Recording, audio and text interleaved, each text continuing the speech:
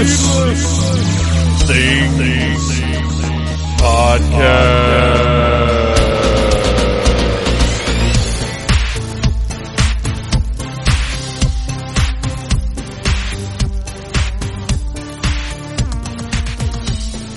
Hey, Phantomaniacs, welcome to the newest episode of the Needless Things Podcast, where we talk about toys, movies, music, and all manner of pop culture dorkery. I am your host, Phantom Troublemaker, and I've just gotten off of a 12-hour shift at work. There's a lot more pep in my voice than there is in my heart or my mind. But hey, I'm putting it on for you guys because we're on the road to Dragon Con, and today's guest is the director of the Dragon Con Horror Track, Mr. Derek Tatum, who has become one of my favorite people. I like talking to him about horror and pretty much everything else. We've messaged back and forth on Facebook about a good number of topics, and I always like talking to Derek, and you are going to enjoy today's conversation. And something, if you listen to last week's episode with Gary and Joe, the directors of the Classics Track, you'll notice that we talk about Dragon Con, but I tried to keep the conversation a little bit more general. So for those of you who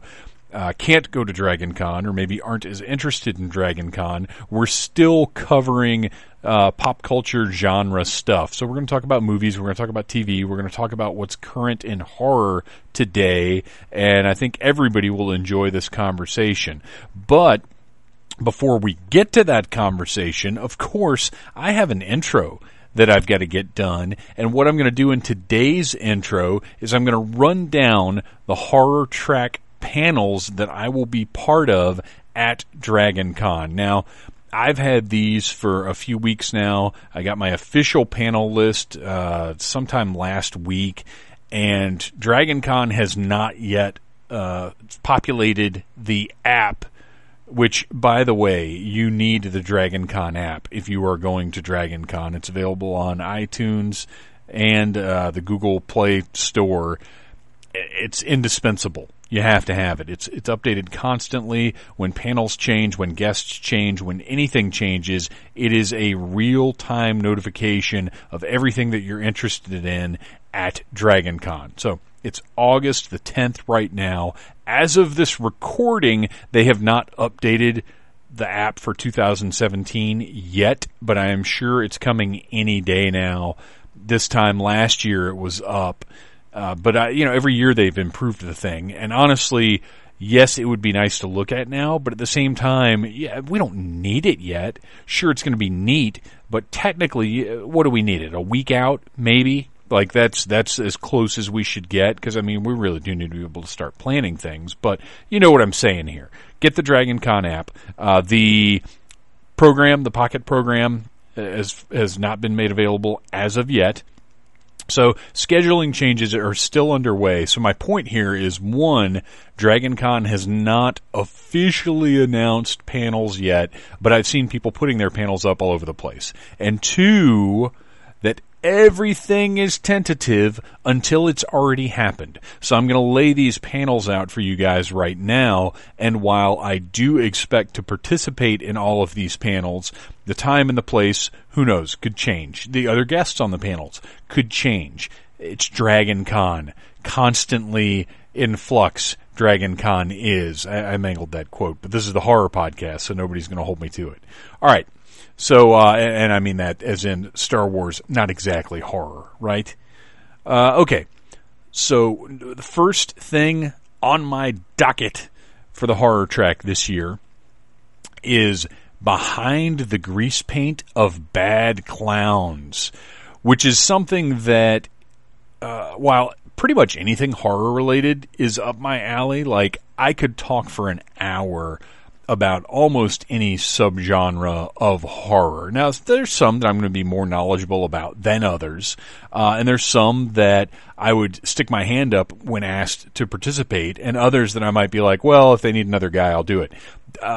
Evil Clowns is definitely something I'm familiar with and have a lot to say on the topic, but I don't know that it's one I would have jumped at. However, I'm going to be the moderator for this panel that is currently scheduled to include Larry Hama, who anytime I can, I will be on a panel or just in a room with that guy, James A. Moore, Benjamin Radford, and the Chiodo brothers. Now, if you don't know, the Chiodo brothers, they are killer clowns from outer space. That's theirs.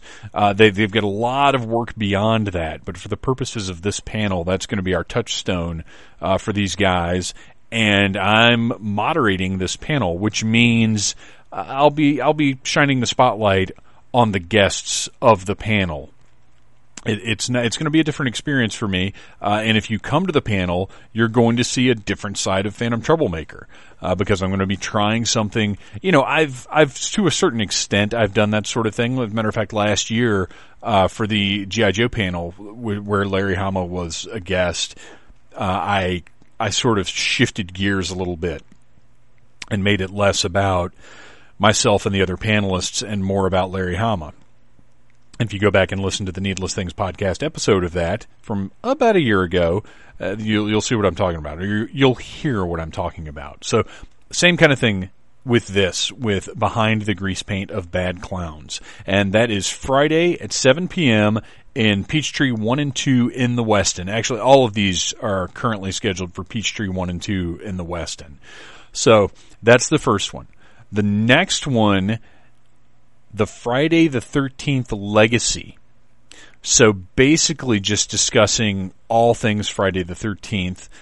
This one I'm also listed as the moderator, but it'll be a little different style panel. I think we'll all have a great conversation on this one. Also on the panel, David P. Dreyer, and pardon me if I got that last name mispronounced. It's especially with Dragon Con, seeing things only in print and only hearing them once you get there in person. It's a challenge, but David P. Dreyer, Mary Mancusi, and Christopher G. Moore also will be on that panel, and we're going to talk about Jason Voorhees for an hour. That's freaking awesome. I could talk about any one of those movies. I could talk about the TV show, which I don't know if we'll dip into that or not. I mean, it's certainly, you have to consider it as part of the Friday the 13th legacy, which I will certainly bring up if nobody else does. But we'll definitely focus more on the movies, I'm sure, because there's plenty to talk about there. I could spend an hour talking about Jason Goes to Hell. And I may end up having to defend that movie in this panel. So tune into that one. That is Saturday at 2:30 p.m., also in the Peachtree 1 and 2 in the Westin. So following that one, I have the rest of my Saturday is pretty much devoted to the game show. But then Sunday at 4 p.m., honestly, this is a dream panel for me, and Derek, if you listen to this, thank you so very much for putting me on this, and for putting me on all of these, but this one in particular is just, I'm delighted to be able to be a part of this. This is very special to me. Nightmare on Elm Street 3, the Dream Warriors anniversary panel. Now, Dream Warriors, yes, very commonly known as the most popular of the franchise, or the most well-liked of the franchise, but this, when I was a kid and I saw this movie, I connected with this one more than any of the others. It hit me at the right time. It had the right themes. It just really, this is what made me love Freddy Krueger and the Nightmare on Elm Street franchise, and I'm so excited to be talking about it. Also appearing on this panel, Christopher G. Moore, Doc Rotten, the Black Saint, who I'm excited to experience and may have to have a feud with, depending on what goes on here. And then Thomas Mariani, who was on a couple of the panels I did for the Horror Track last year, and is a great guy.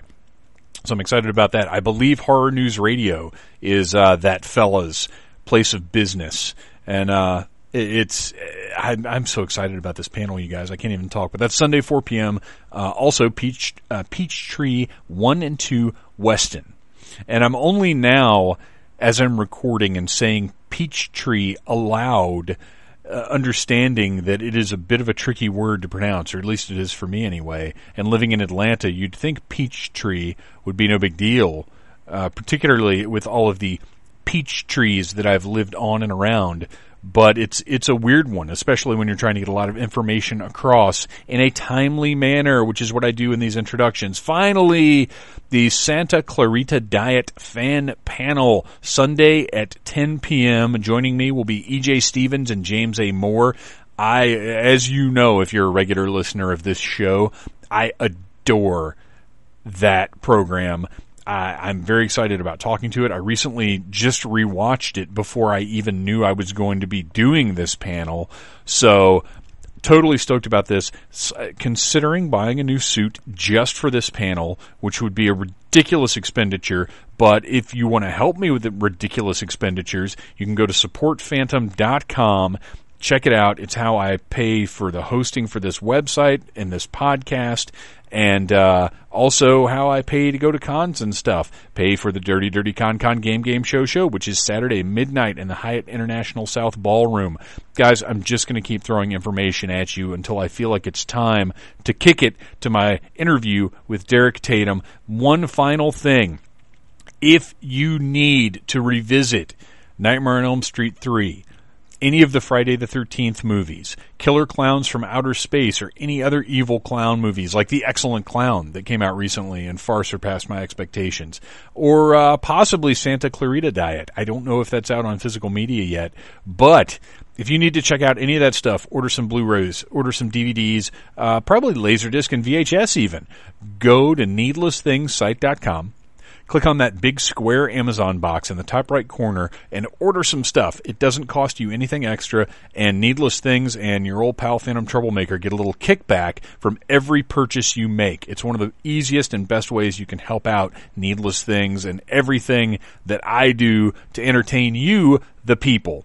All right, guys, I think that's as much intro time as I really want to take up today. Plus, I just want to go to bed. I'm so sleepy, and I've got to work again tonight. And then I got to get up Friday and go see The Nut Job 2, because that's it's my son's first week of school. And he I want to do something cool Friday night. We're back. We're on the weekend. We get to spend time together as a family again. What do you want to do? I want to see The Nut Job 2. Okay. We'll go see The Nut Job 2. My only concern is I haven't seen The Nut Job 1, so I'm a little worried I'm going to be lost, you guys. I might have to read a Wikipedia article. All right, I never imagined this intro would end on The Nut Job, but there we go. There it is. I am going directly now to my conversation with Derek Tatum, the director of the Dragon Con horror track. Enjoy.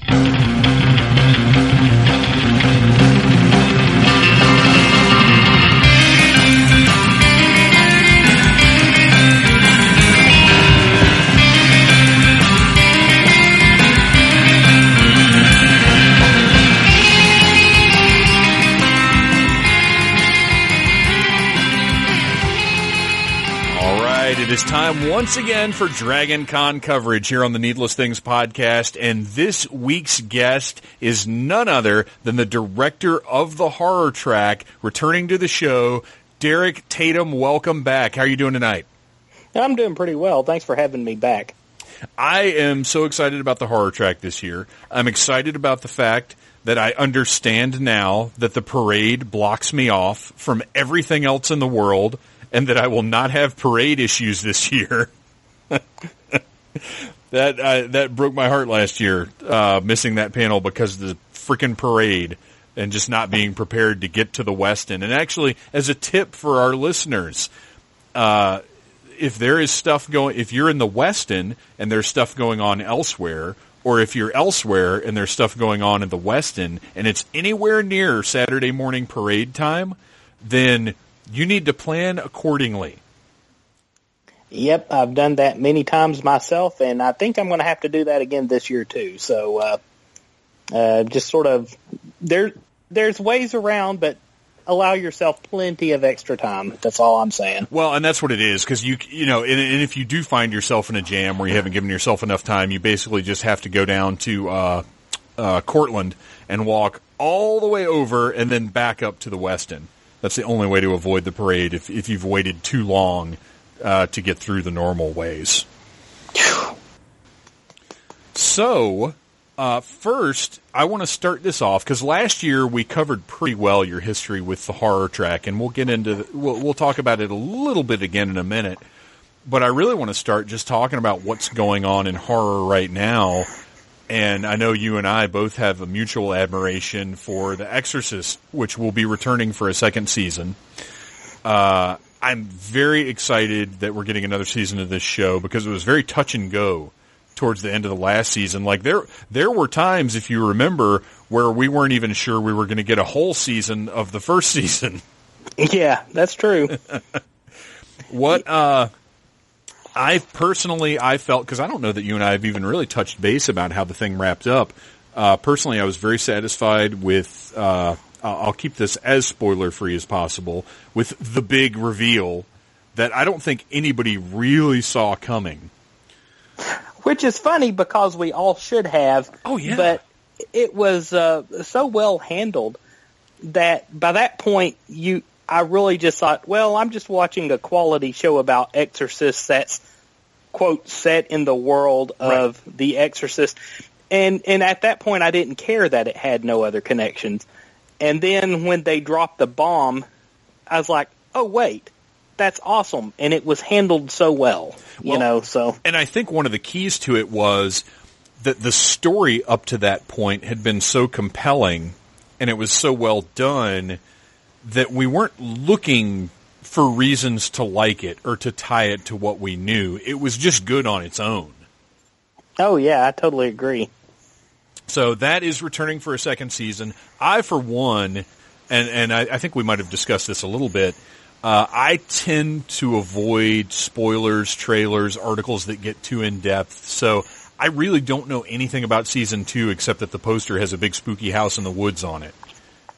Yeah, I'm not reading anything in depth, but I'll occasionally see articles about like cast members who have been added and a couple of other things. So, but yeah, I'm looking forward to it. I'll be honest, I'm also kind of dreading it because the first season, while it ended in such a way where there can be additional stories, if it had ended where it did, then that would have been a completely satisfying season, and everything was wrapped up where it needed to be as far as the most important things. So they've got a tall order ahead of them, I think. They really do, but at the same time, I think they handled everything very smartly in that, yes, if they had not gotten a renewal, that first season is a complete story unto itself. But they also set up this larger world of conspiracy and just bigger things happening, which is what delighted me so much about that first season, is when they really started expanding things. It was very exciting for me because I love that kind of Illuminati background, secret society type stuff. Oh, yeah. And to bring that into that world was so interesting. And they still, like, that story can continue to expand, but it can do it around whatever smaller, more personal story they're going to tell with whatever that house in the woods is about. Yeah. So I think at this point, I trust the showrunners because they wowed me again and again last season. And in general, if a show is really good, I will trust that it can remain so for about 3 seasons. Well, did it surprise you in retrospect that, Rupert Wyatt is involved with it? And, he's kind of made a name for himself as taking on projects that sound iffy on paper and making them good. He directed Rise of the Planet of the Apes. Right. So it's like, well, if it's a project that sounds sketchy, but he's involved with it, I think I'm going to continue giving him the benefit of the doubt. Yeah, he seems to be able to recognize that diamond in the rough kind of thing, and he seems to have the skills to carve that diamond out of it. Yeah, I agree very much. His is a name I will trust. Yeah, and for listeners, yes, watch this show if you like horror. This is it's certainly one of the best horror television series I can think of. And even if it does get spoiled in any way, like if you haven't checked it out yet, but somebody said, "Oh, this thing happened," don't feel like anything hinges on that. It's just an interesting reveal. The rest of the story, with or without that, is tremendous. Yeah, Ben Daniels just kills it all over the place. He's so good, and my assumption is, I haven't actually read it anywhere. My assumption is that he and the other father are back for the second season. Yeah. There's returning characters for certain. So, but the family will not be back. Right, which is I'm glad of, because that wrapped that story up completely. Yes, their story is done, and it's time. Honestly, it's time to look at this larger world that they created last season, and I think that's fantastic. Oh yeah, I totally agree. Let's move on to another series that delighted me in a completely different way, and we don't want to get too in depth about it, but it's something that also got renewed for a second season, and that was Santa Clarita Diet. Oh yeah. That's a show that came out of nowhere. I might have mentioned this to you before, but before it came out, I saw the advertisements and I knew that it was going to have at first what I thought was going to be a horror flavor. Like, I really expected something like The Burbs, the television series. Yes. Something along those lines. And then within the first 30 minutes, I was like, this is like a Trojan horse. Who knows who tuned into this only to be confronted with this hardcore gore. Oh, well, and the funny thing is lots of people was the answer to that question, because online, I mean, it erupted with people who were upset and horrified, and I love that. It makes me so happy. And look, if I think about something like, oh, my mom tuned in because she likes Drew Barrymore and she was interested to see what it was, then, sure, it would upset me to know that she saw that scene, because she has a much more delicate nature than I do. But at the same time, just the thought of people checking that show out because they like Drew Barrymore or Timothy Olyphant or whatever the case may be, and then that very first eruption, because that's what it was. Oh, man, I love that thought so much. And the show's so, it's really hard in this day and age to use the word subversive and have it really mean anything. But I felt like this show was very subversive. Yeah, I can see that. And it's funny, I know who Timothy Olyphant is, but I had never seen him in anything. So now I equate him with that weird, awkward comedy that I saw on this show, and I know that's not what he typically does. No, it isn't. That's so funny. I love that. But, I mean, he was so good doing it. Well, and the thing is, he more often than not, he is some kind of steely-eyed, suave killer. And I say killer as in one who has the capacity to kill, not as in just some murdering guy. And in this, I feel like he's actually playing more to himself, because if you see him in interviews and stuff, he is kind of a dry, funny guy. He is a little odd, but he just happens to have played a lot of characters that are that suave, sort of badass. Yeah. But I love that, that's one of the things I like so much about media, is we all have different perceptions of it. We're all exposed to things in different ways. So in my head, while Olyphant will always be more his character from Justified or his character from Deadwood, for you, he's this, kind of goofy weirdo. I love that. Yeah. Now, think of it, I did see the Crazies remake, so he was in that, so. But to be honest, that movie maybe didn't make that much of an impression. Yeah, I mean, I enjoyed watching it, but it wasn't bad. It wasn't quite Santa Clarita Diet as far as the making an impression of this guy's on-screen persona. Right, absolutely. So yeah, I'm very excited. The second season of that is coming back. It had me absolutely just engrossed through the whole thing. We binged that because me and the wife, we don't always like the same things, but we both loved this one, and we got through this show within a week easily, which is, scheduling wise now, time is quite precious. So to get through any show in a week is great. And I'll tell you something that, with both of these shows, something that they have in common is they both had shorter seasons than traditionally television shows have had. The 22 episode season is very common, but right now I'm loving shows that have 13 episodes or less. How do you feel about that? Oh, I prefer it.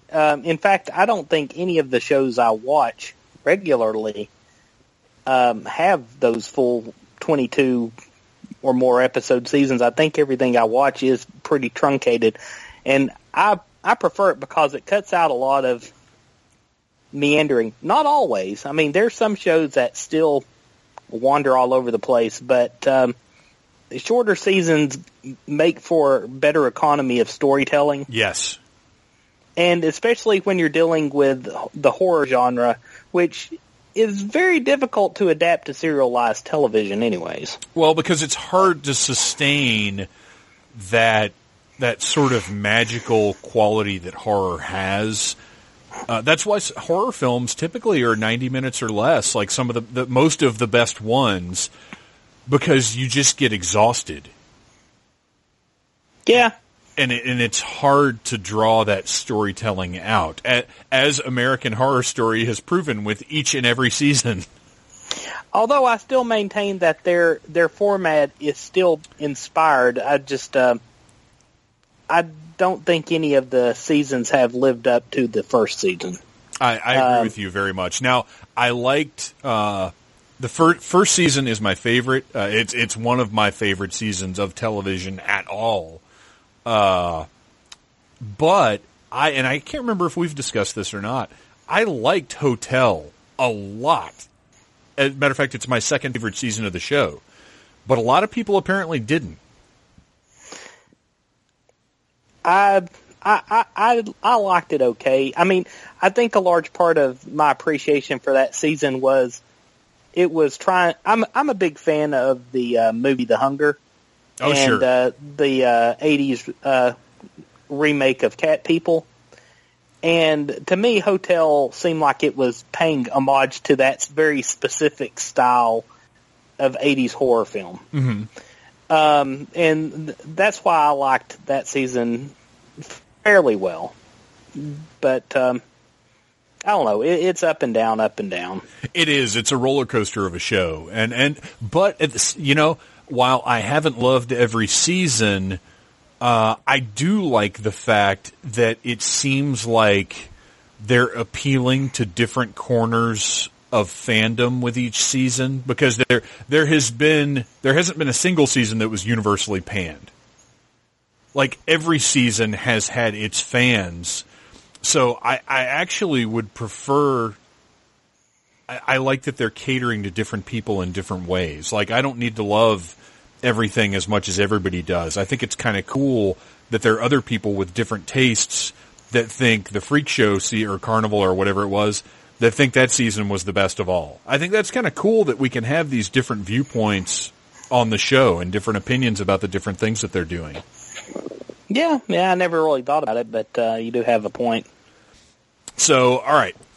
Well, I guess we touched on American Horror Story. I don't know anything about the next season. I didn't even finish the last season, the Roanoke season, because it didn't capture me. Once they revealed the reality show aspect of it, I kind of lost interest. I don't know exactly what my issue was, but I just did. I kind of faded out on that one. But this next season is called The Cult, and is purportedly tied into current events quite a bit, which, I mean, honestly, for me, dulls my interest. I don't want the show to suddenly be providing political commentary, because I'm not I don't have faith. And look, politics and horror have gone hand in hand forever. But I don't feel like these guys have the subtlety to weave it in a way that I find palatable. It's a fine line to walk. It is. That's all. That's really all I can say about it. And either you got the touch like Rod Serling often did, or you don't. Yes, that's an excellent way to put it. And most don't. So, but I mean, the show has enough goodwill with me though that I'll check it out. I'll give it a couple episodes for sure. By the way, thinking of these anthology, like season-long anthology shows, did you see Channel Zero on Sci-Fi Channel? Oh, yes. Talk about, okay. It relates to two things that we've discussed. One, it was daring and very different. Two, it sort of sagged in the middle. Oh, yeah. Yeah.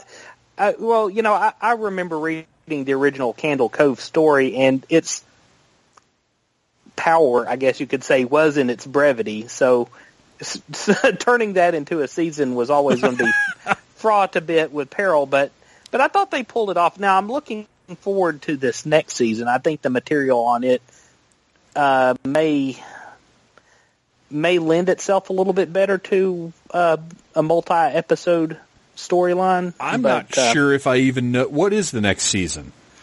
I want to say it's called No End House.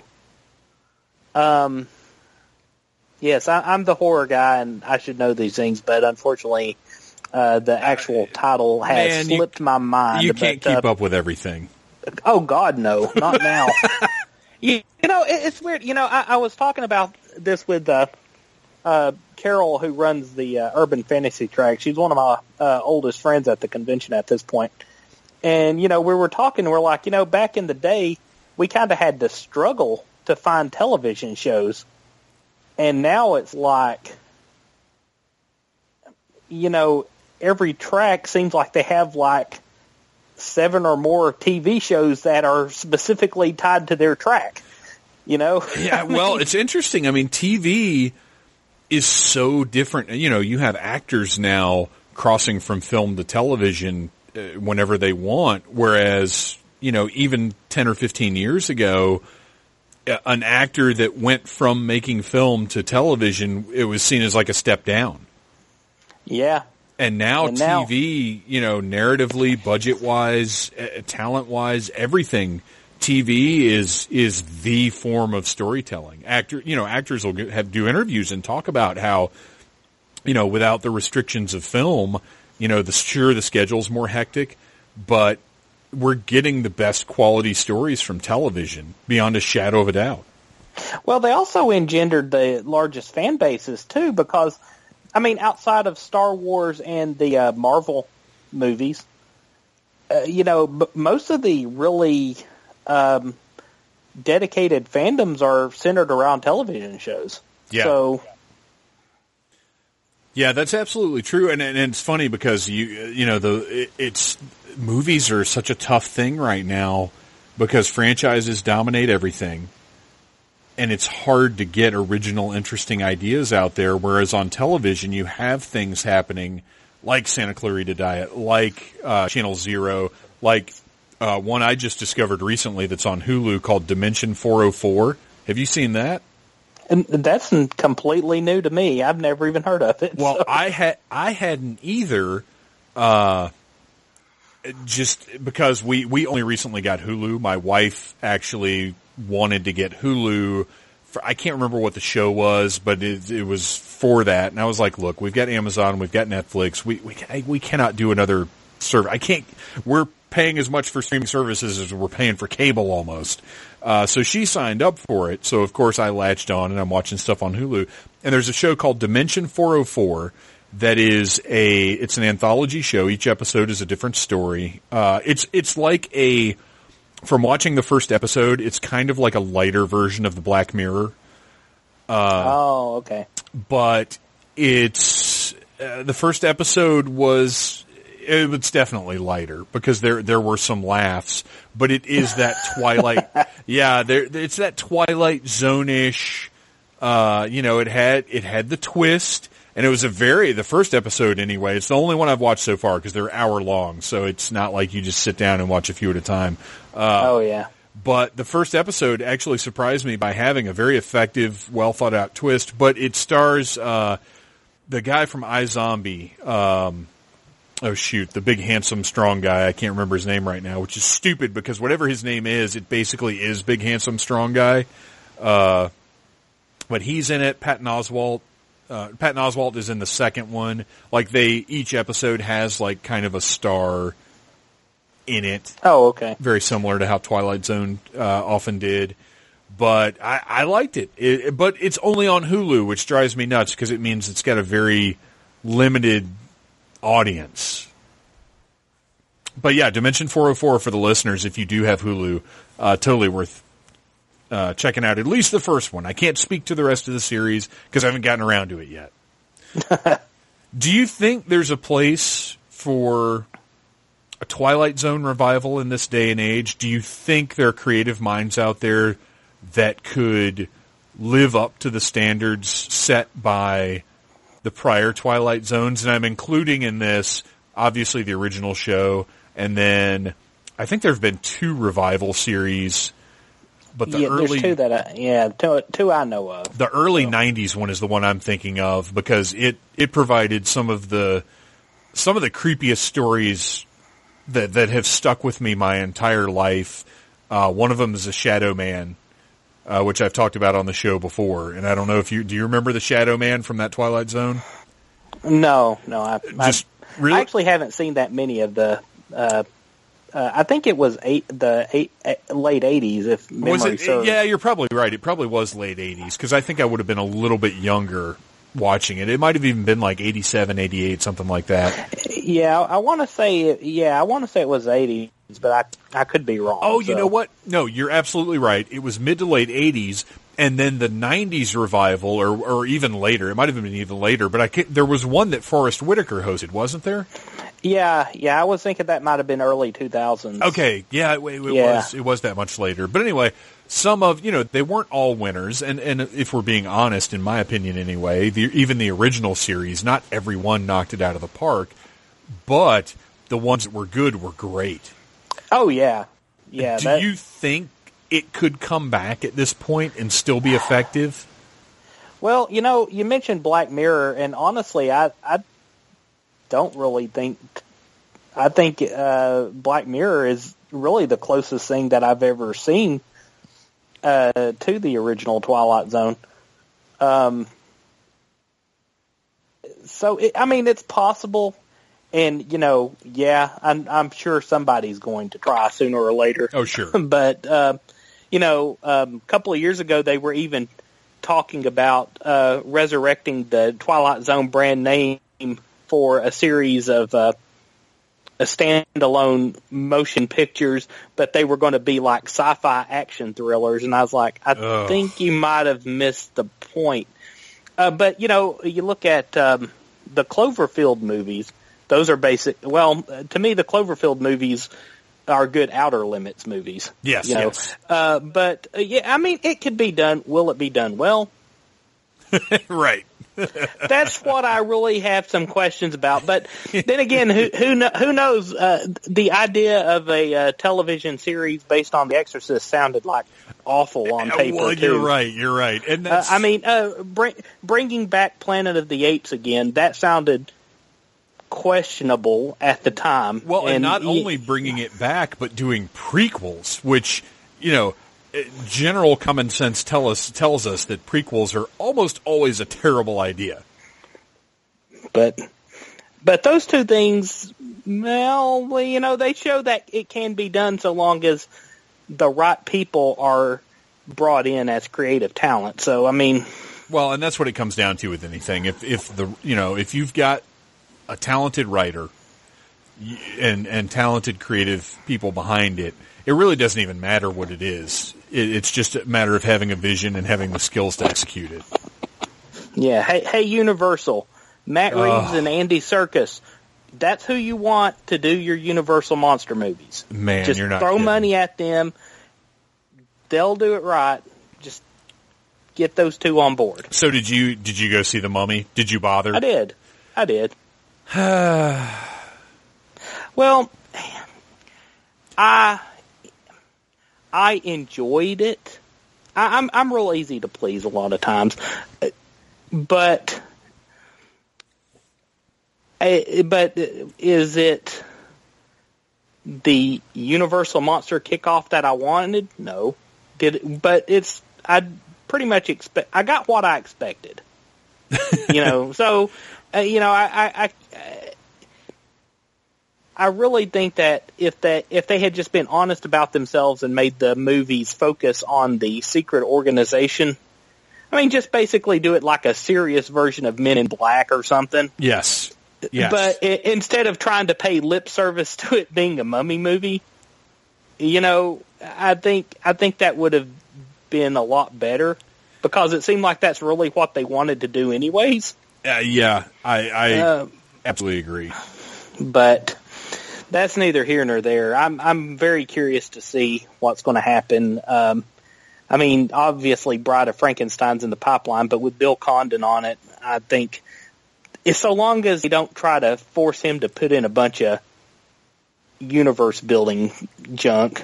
Well, I think my takeaway from The Mummy, the stuff that was good was very cool. I liked, like you said, if they had just made it more of a story about that organization, and also if it had not been Tom Cruise. To me, he was, and look, I'm a guy who sees the name Tom Cruise, thinks, ugh, Tom Cruise, and then usually goes to see the movie and is like, oh, that's right, he's actually really good at doing this. But I didn't feel that way in this one. To me, it almost felt like, I actually like him as an actor, but to me, it felt like he was on autopilot. Like, yes. Like it was like, I don't know what was going on behind the scenes, but it felt like he just defaulted to action Tom Cruise role. I agree 100%. Every line felt like he was just reading it off a page. He didn't seem into it. He just seemed like he was there for the paycheck, which I've never seen out of him before. So it was really surprising. I don't know. I'm going to be very curious to see how this affects their grandiose plans for the future. But seriously, reboots are a thing in Hollywood. So all I'm saying, if anybody from Universal happens to be listening to Needless Things podcast, Matt Reeves and Andy Serkis, hey, go ahead and throw in a role for Doug Jones. I'm in favor of anything that gives Doug Jones money. Yeah, absolutely. That would be a good place to recalibrate your approach. Yeah, I agree with you 100%. Although Matt Reeves is going to be busy with Batman for a little while, so yeah, put him on one of the later projects. Yeah, but and oddly enough, I don't. I'm actually looking forward to seeing his Batman movies. Oh, I absolutely am. He has a lot of goodwill with me. I'll just say that. He's taken some projects that I felt were very iffy, and turned them into gold. So he's certainly somebody I'm going to be paying attention to. So. Well, we've had a little bit of horror talk that I think the listeners have probably enjoyed hearing sort of your insight into what's going on right now. Let's focus down now on DragonCon talk. Real quickly, let's just touch on sort of your history as the director of the horror track, just as far as how long you've been doing it. Well, I was asked aboard in 2005 for what was then the goth track. A couple of years later, we actually changed the title over to dark fantasy. And at the time, we were kind of covering a combination of horror and urban fantasy. But then Urban Fantasy blew up, and it separated in 2013 to Urban Fantasy and Horror. And my friend Carol took over Urban Fantasy, and I took over Horror. So horror is pretty straightforward, but Urban Fantasy is like Lost Girl and stuff like that. Yeah. One of the reasons I really pushed to have Carol, as the director of that track is because she knows the parameters very well. Okay. And unfortunately, some of the Urban Fantasy fans I've run into have that mentality of I like it, therefore it belongs to my genre. But Carol's not like that. She knows the difference between Urban Fantasy and Horror, and a lot of times it really just comes down to tone.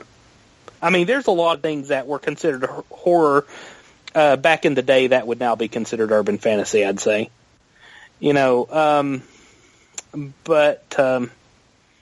Yeah, it's sometimes a slippery slope, but we work together well to maintain the boundaries pretty well. So well, and that's something that I've learned in talking, in kind of branching out to various tracks and talking to you guys over the years, is that there is a lot of cooperation there. There is generally respect for boundaries, and that you guys, your intent is to create the best content for the DragonCon fans that you can. Yeah. Like, that is always what's at the heart of any kind of the scheduling or anything else. Yeah, I certainly do. So this year, we obviously, I've always got to make this proclamation prior to any discussion of any DragonCon schedule. Everything is tentative, and nothing is set in stone until you're walking out of the panel. Yeah, you beat me to it. Yeah. Do you have a less clunky way of phrasing that? No, it's pretty much this is tentative. Things can and as far as times, almost certainly will change. But I think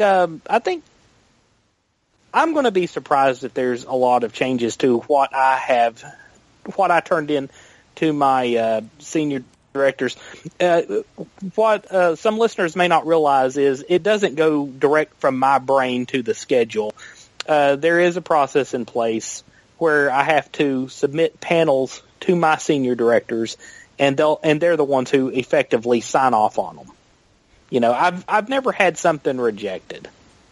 But at the same time, at the end of the day, somebody is making the decision over my head whether we're going to move forward on something or not. Yeah, absolutely. Well, and that's just, regardless of anything else, DragonCon is an organization. It is an entertainment venue, and there have to be levels of programming, levels of approval, and whatever else. I mean, at the end of the day, somebody's responsible for all this. Somebody's responsible for the paying customers walking home happy. Yeah, and that's just it. I do try to emphasize to my volunteers and speakers that this is some people's vacation. So, people pay a lot of money to come to this and be entertained, so I really do try to keep that in mind whenever I'm putting together programming and things. I don't want it to just be like my personal ego, yes. Yes. So of course there are some panels in there that are very obviously things that are of interest to me personally. Well, but that's your, as track director, you have that, you have a responsibility to the fans, but at the same time, you did the work to become the track director, so you get a few vanity items in there too. Oh yeah, that's definitely deserved, and that's, and this is just for me personally, and I've talked about the responsibility of entertainment several times, but to me, there's nothing more valuable to a human being than time. And if I'm on a panel or hosting a game show or doing or recording a podcast, people are giving me their time, and I take that responsibility very seriously. Yeah. I want to give them not their money's worth, but their time's worth. And that's, I feel like you and certainly the Classic Track guys and Bo over in the Puppetry Track, I feel like you guys are all very conscious of that and very respectful of that in your programming. Yeah, well, I certainly try to make things interesting. So since you took the reins on this one, technology has changed. Excuse me. Oh, no I'm problem. sorry. Since you took the reins, technology has changed, and DragonCon management has changed, for that matter. Are things, as far as the programming goes, is it a little easier for you now? Is it a little more streamlined? Do things come to you more easily as far as putting together the puzzle that is your schedule? Yes. I mean, it's still like a house of cards a lot of times, but certainly the being able to submit the panels is certainly easier, due to technology. Sure. And I mean, I would say that the process has certainly become better. I mean, there's always improvements being made here and there, but Well, just as a fan looking at like the website and the literature and everything else, I feel like the communication has become so much more efficient than it was, obviously 20 years ago, but even just when I started going regularly again in 2009, it's light years ahead of where it was then. I mean, they've really modernized the experience, I feel like.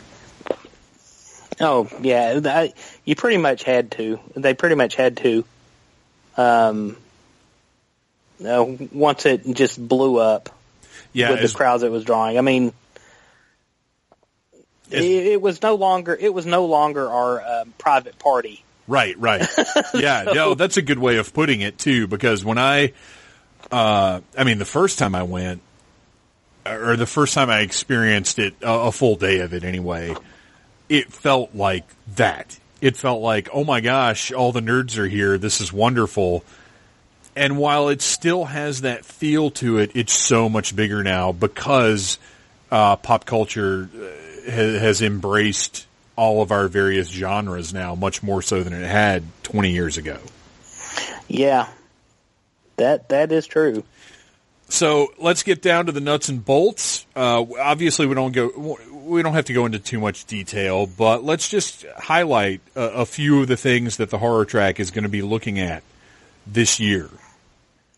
Like when you were putting the schedule together, what are a few of the things that were immediately in your mind, like, oh, I want to make a spot for this?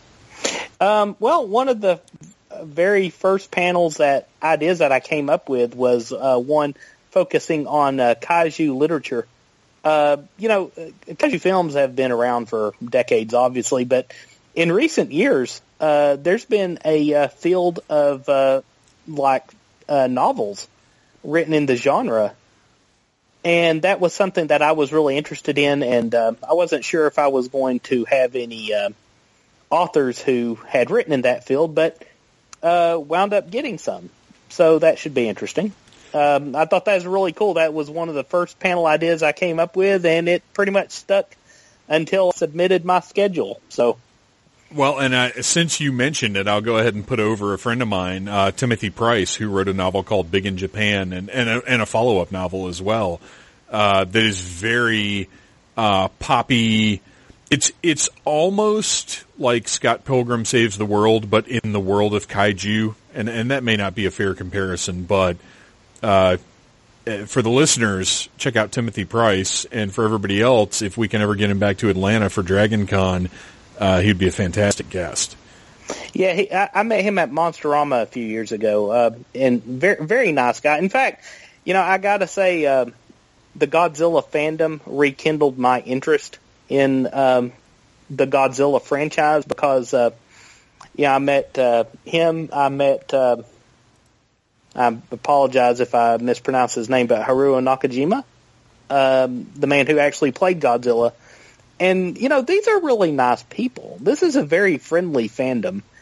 And just the friendliness of the fandom made me interested in those films again. So it's funny how that can happen, isn't it? Where it's something that maybe might be a little bit of a peripheral interest, but then you start meeting people that love it and they're cool, and you're like, if this many cool people like this thing, maybe I need to dig a little deeper. Yeah, well, when I was a kid, interestingly enough, when I was a kid, I was more of a Godzilla, King Kong kid before I moved on to the, Universal monsters. So it was almost like I was reconnecting with something that I loved when I was a real little. So, but yeah, that absolutely, because for me, it was a matter of just that I hadn't really watched any Godzilla since I was watching them on, whether it was Commander USA's Groovy Movies or TBS or whatever I was watching back in the day. It had just been a long time, and then I sort of got in with Timothy and the crowd that was hanging out with him and whatever else, and I was like, man, these guys are great, and also giant monsters are great. Oh, yeah. Yeah, and one of the panel ideas that I've submitted was actually a look at the American Godzilla films, focusing on the current MonsterVerse that's developing. Yes. What I find interesting about those films is, I guess it might be arguable that they're horror films. I find it funny that once a monster gets over 20 feet tall, it's suddenly science fiction. But what I find interesting about these new films, there's a very Cthulhu mythos feeling to them. The whole idea of, we're not the real rulers of this world. They're going to come back and put us in our place. Man, I that hadn't really occurred to me, but you're right. There is a very elder gods type vibe. Yeah. Yeah, and I'm not sure if that's intentional with these American films, but that's certainly what I'm getting out of them. That's we're of course focusing on the American one, so as not to intrude on what Silk Road is doing, of course. As you can see, kaiju have been on the brain recently, so. One that we've talked about I've actually had calls for panels about evil clowns in the past, and I've always wondered how I could tie that together. But we actually have several evil clown-themed guests coming. Excuse me. I can't really guarantee who's going to be on the panel at this moment, but I certainly put out invites to some people, and I think that's going to be really interesting. So this one fascinates me because you mentioned it to me previously, and I don't want to drop any names right now, but I will say you blew my mind with one that I wasn't even aware of. This panel is shaping up to be one of the things I'm most excited about at Dragon Con, which is not, if somebody had just told me without context, hey, you're going to be really stoked about an evil clowns panel, I would have, I would have looked at them questioningly at least, but man, yeah, I'm actually totally fascinated by this one now. Yeah. Well, what really tied it together was, that individual is coming. And then also, Benjamin Radford, who I want to say he does a lot of stuff with the Skeptics track, but excuse me, he wrote a book called Bad Clowns, which kind of inspired the panel. So I'm hoping he'll be able to make it. Oh, perfect. And that's the book where I learned about the thing that blew your mind. Right. And my friend Jim Moore, he agreed to be on it. So he's a horror. Well, actually, he's a all sorts of genre writer, but probably best known for horror, I'd say. He's actually dealt with the topic before too, so that should be an interesting panel, if nothing else. Yeah, I'm very interested, not only to discuss sort of the genre and pop culture representations of evil clowns, but why are we afraid of clowns? What happened there? What went wrong? Oh yeah. Cool. Yeah. What else have we got on the schedule this year? Well, another early panel that I kind of promised everybody, so I had to follow through with it. Excuse me. It's the anniversary of Nightmare on Elm Street 3: Dream Warriors. Oh. Yeah. So that's one that we're going to do. Originally, I was going to have a Lost Boys panel because I know there's people who love that movie and some people who hate that movie. Personally, it's one of my favorite movies. Very influential film on me. And I wanted to do a panel, but in the end, I didn't want this to be the anniversary track. Right. So, right. I wound up bundling a bunch of things together into 1987, the year in horror. Oh, okay, so, cool. Actually, that was inspired by that episode you did a couple of weeks ago. Now that I think about it, and that's I love the very first, and this has basically informed a lot of my presentation since then. My very first Dragon Con panel was a panel about the movies of 1982. Yeah, and when you have sort of that guideline to go by, I think it makes for a very fun discussion and to have a fun format to draw these things together, because one of the best parts about it is, like, for me personally, a lot of times when I'm looking back at older movies, things that I saw when I was younger, to look back and say, oh my gosh, that movie came out the same year as that movie. What does that mean to where Hollywood was at the time? How interesting is it that these two things happened, together? I love looking at the context of, like, what happened historically this year. So yeah, 1987 in horror, it's going to be great because that was a great year for genre movies. Yeah, absolutely. I'm stoked about that one. Yeah, that should be excellent. That should be an interesting one. And Dream Warriors is one of my favorite horror movies and my favorite Nightmare on Elm Street movie. So that's for me a no-brainer. Yeah. It's I don't know. It's kind of tough between that one and the first one for me. But I would say that I have a lot more fun watching the third one. I'll say that. I agree with you on that one. And the thing is, I did not see the first one first. The second one, Freddy's Revenge, was the first Nightmare on Elm Street movie that I saw. And I reference this all the time, but when I was a kid, HBO was generally how I saw movies. Now, my mom would take me to see like family friendlier stuff in the movie theater, but as far as like horror movies and stuff, it was whatever was on HBO. And I saw Freddy's Revenge. And I'm pretty sure I saw Dream Warriors before I saw the first one. So, unfortunately for the original Nightmare on Elm Street, by the time I saw it, I had already seen things that were a little more fantastical, that were a little more out there. So it seemed almost mundane in comparison. Oh yeah. I can certainly see that. And it's funny because the Nightmare on Elm Street series, with the exception of the remake, which I despised. It was great cast. I don't even despise it. It was just pointless. Yeah, I guess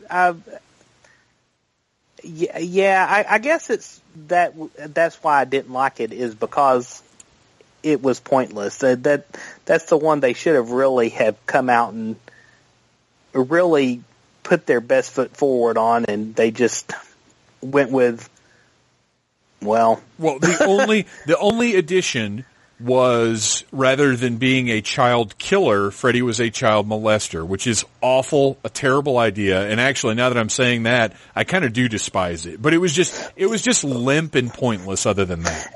A friend of mine before that got made, he had come up with an idea for how he would have remade Nightmare on Elm Street, and his idea, it was very similar, but instead of Freddy actually being guilty, he was the victim of like a McMartin style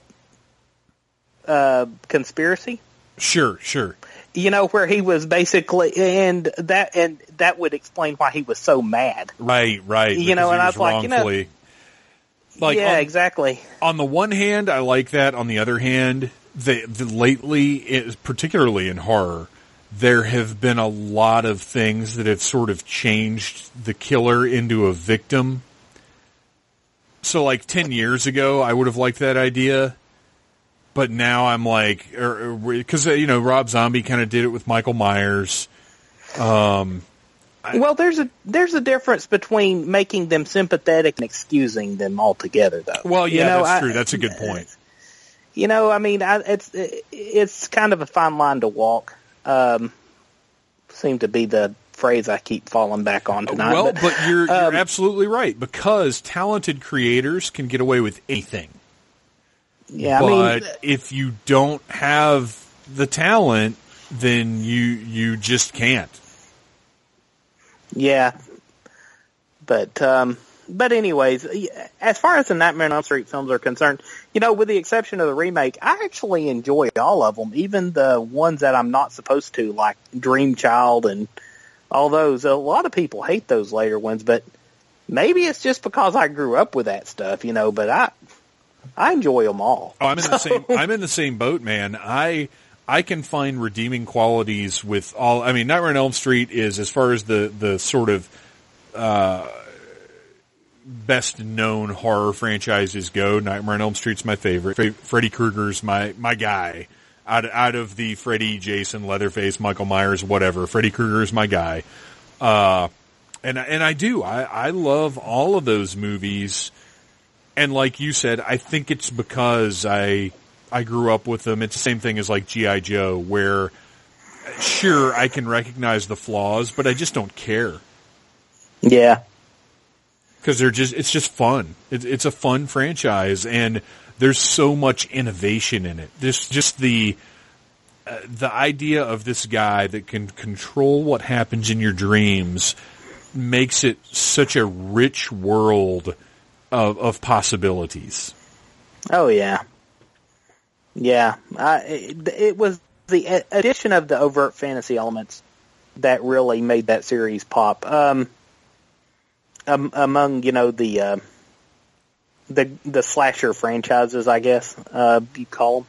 But, I never really sat down and thought about who my favorite of all those characters was. I'm actually, like Leatherface quite a bit, so. Yeah, I'm a big fan of Leatherface, and actually, I was going to bring that up, but we'll put that on hold for a future episode because I want to talk about the forthcoming prequel, but we got to continue on with panel stuff. We've got to stay on target here. So, what's another panel coming up at DragonCon this year? Well, at the moment, I'm planning on doing a panel about Iron Maiden. Which I love that idea because heavy metal and horror obviously go hand in hand, and Iron Maiden, with not only their song content but the imagery that people attach them with Eddie being their mascot, definitely horror track material. So what? Yeah. What is? I mean, you've got to have some pros on this one. Well, actually, this one's going to largely be me and my friends. But I'm going to try to keep it from just guys shooting the bull and, give some sort of structure to it, so you don't feel like you're just listening to a conversation that you could overhear somewhere else. Right. But, last year at the last minute, I threw together a heavy metal and horror panel. And we got a really good crowd, but while that panel was kind of a last-minute thing, I deliberately threw it out there as a magnet to see who would show up. This is the next magnet. to see who will show up. And I'll keep building on there. Now, originally this panel had been, was going to be actually about, King Diamond's, Abigail. Oh my gosh. Which turns 30 years old, which is 30 this year. And obviously that is very, very relevant to horror. But at the end of the day, it came down to speakers, and I could not find people who could talk about that. But on the other hand, I was like, hey, how about Iron Maiden? Oh yeah, okay, well. And I understand that like, because Iron Maiden, Abigail, you're talking about focusing on one album and finding enough people who can speak with authority on that album. Because I'll tell you right now, I love Abigail, I love King Diamond, but I wouldn't be comfortable breaking it down and putting it into a horror context. I just don't feel like I have the knowledge or the skill to do that. But Iron Maiden, I think you've got a much wider pool of people who could talk about Iron Maiden in the context horror. Yeah, and that's why I ultimately went with it. I didn't want to just make it heavy metal in general. I wanted to kind of give some sort of focus to it. And that's generally smart to do because it's easy to get off track if you've got too broad a topic. Yeah, but we'll see how that turns out. But I really do hope that people show up and obviously I want people to show up for my programming in general, but I would like to see a good crowd turn out for this.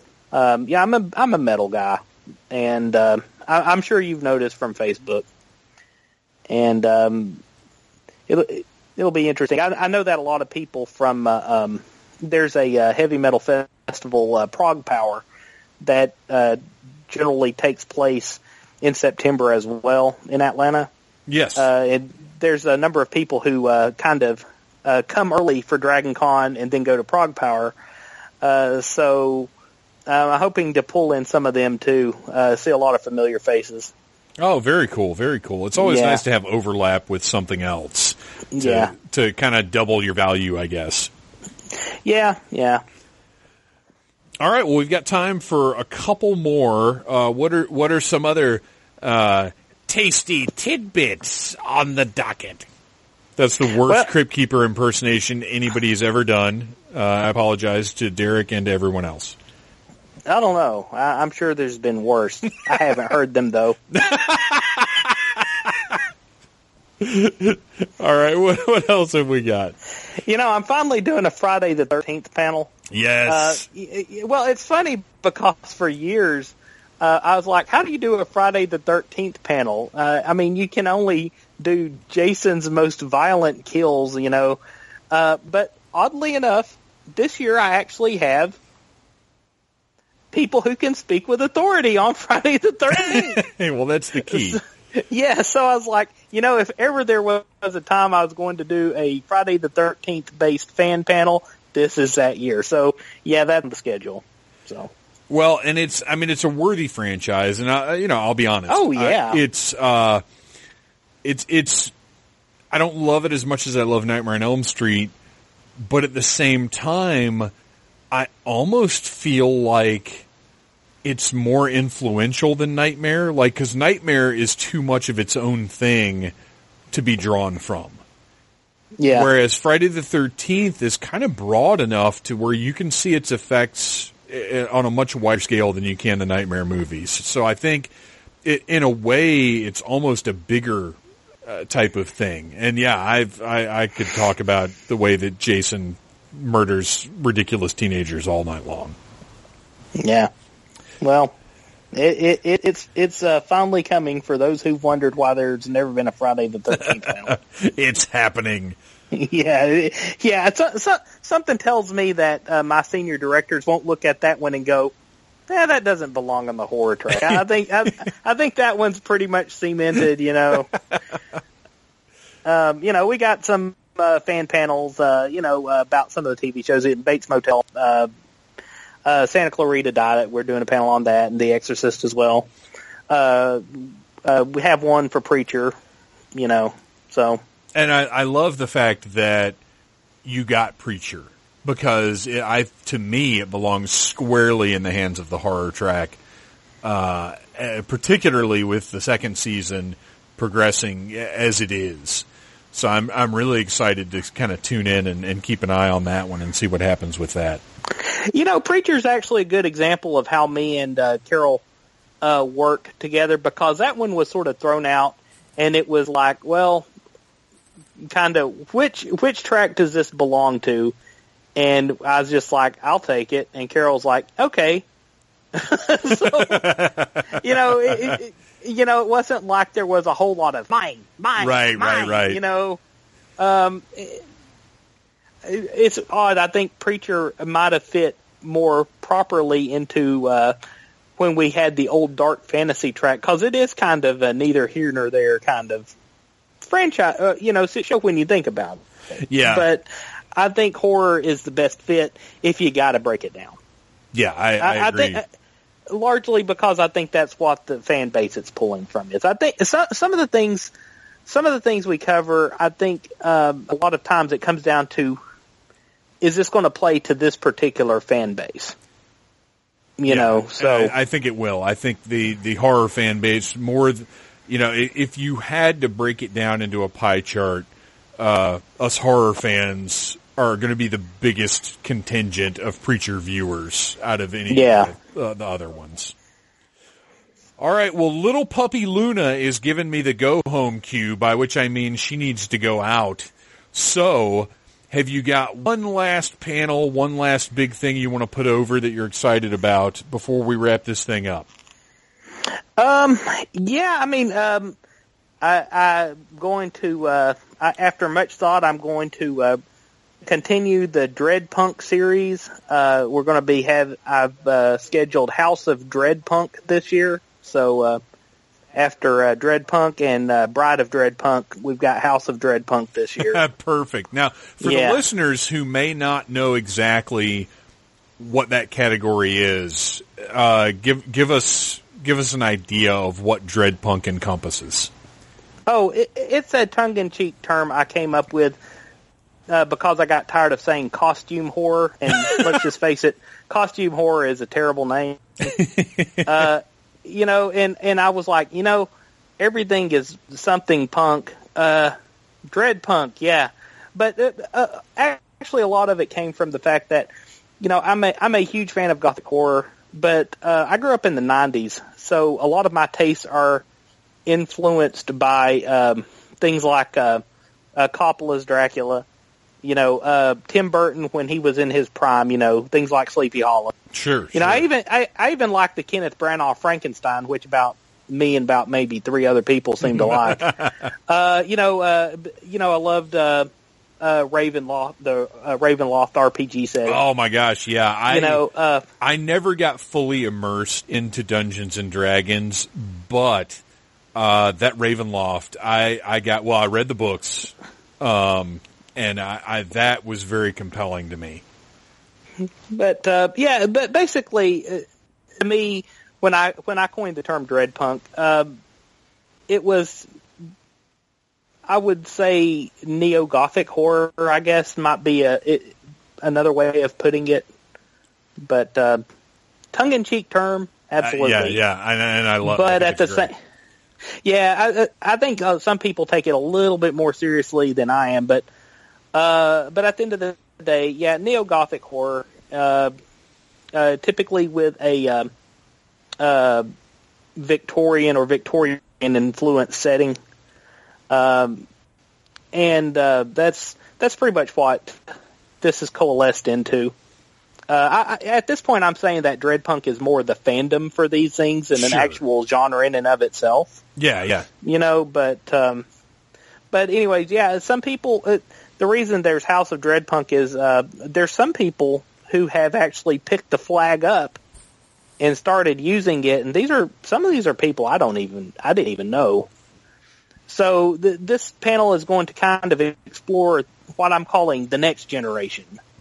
The people who have picked up the term and are currently using it without humoring me. Yeah, in case you're wondering, everyone, Charles Addams is an integral part of the Dread Punk DNA. If you don't have a sense of humor about it somewhere, you're doing it wrong. I think that's a perfect touchstone for it. Absolutely. Yeah. Well, awesome. I am super stoked about Dragon Con this year. I'm very much looking forward to seeing you again and working with the horror track again. We are just a few weeks away from this thing. I can't believe it. I know. And for the listeners, the Dragon Con app will probably be available within the next few weeks. You can go in there, look for the horror track, look at all the panels, and figure out what you want to see and when. And, man, I'm just excited. It's this close to Dragon Con. It's almost go time. Yeah, that it is. To quote my friend, science fiction author Clay Gilbert, Dragon Con, it's either next year or next week. That's exactly right. That's great. Derek, Thank you so much for coming back on the show, talking about horror, talking about the horror track, and look forward to seeing you, man. Cool. Thanks again for having me on, and I'll see you in a couple of weeks. If you like the music that precedes the interviews on this show, and how could you not, because it's badass surf rock, please go check out my pals at themysterymenofsurf.com, or you can go to Facebook and go to Mystery Men of Surf, or rather search for Mystery Men of Surf. Find their Facebook page, give it a like, and get all of their music. Check them out. They're awesome. They're playing some festivals right now. If you go to the website, you can see all the different shows they're going to be playing. But these guys were kind enough to let me use their music as the interstitial music for the podcast pretty much since year one. And it's awesome. I think it fits the show really well. I think it's cool, engaging music. And I love it. I love hearing it each and every episode that I use it. Sometimes I feel that something different is called for. But it's always fun for me to go into that album and pick a track out and throw it on here. I love listening to this stuff. Hope you guys enjoy it too. So please go check out my pals, the Mystery Men of Surf. They are weirdos from outer space, and of course they're awesome. All right, Dragon Con is rapidly approaching. Very soon on supportfandom.com, I will be publishing 2 podcasts. One detailing what's going on with Dragon Con, and one just talking about other stuff. Maybe some stuff that's interfering with me getting ready for Dragon Con. So check that out too. And just know that you're supporting the site, you're supporting Phantom Troublemaker, and you're supporting this podcast that goes up each and every Friday at needlessthingssite.com. Just remember all of that. And say hi to me at Dragon Con. Say hi. I love you guys. Thank you for listening to the Needless Things podcast. You're the best. You can find the show on iTunes, Stitcher, Downcast, or in the ears of a Trader Vic's employee. And of course, it's at needlessthingssite.com. Love you. Mean it.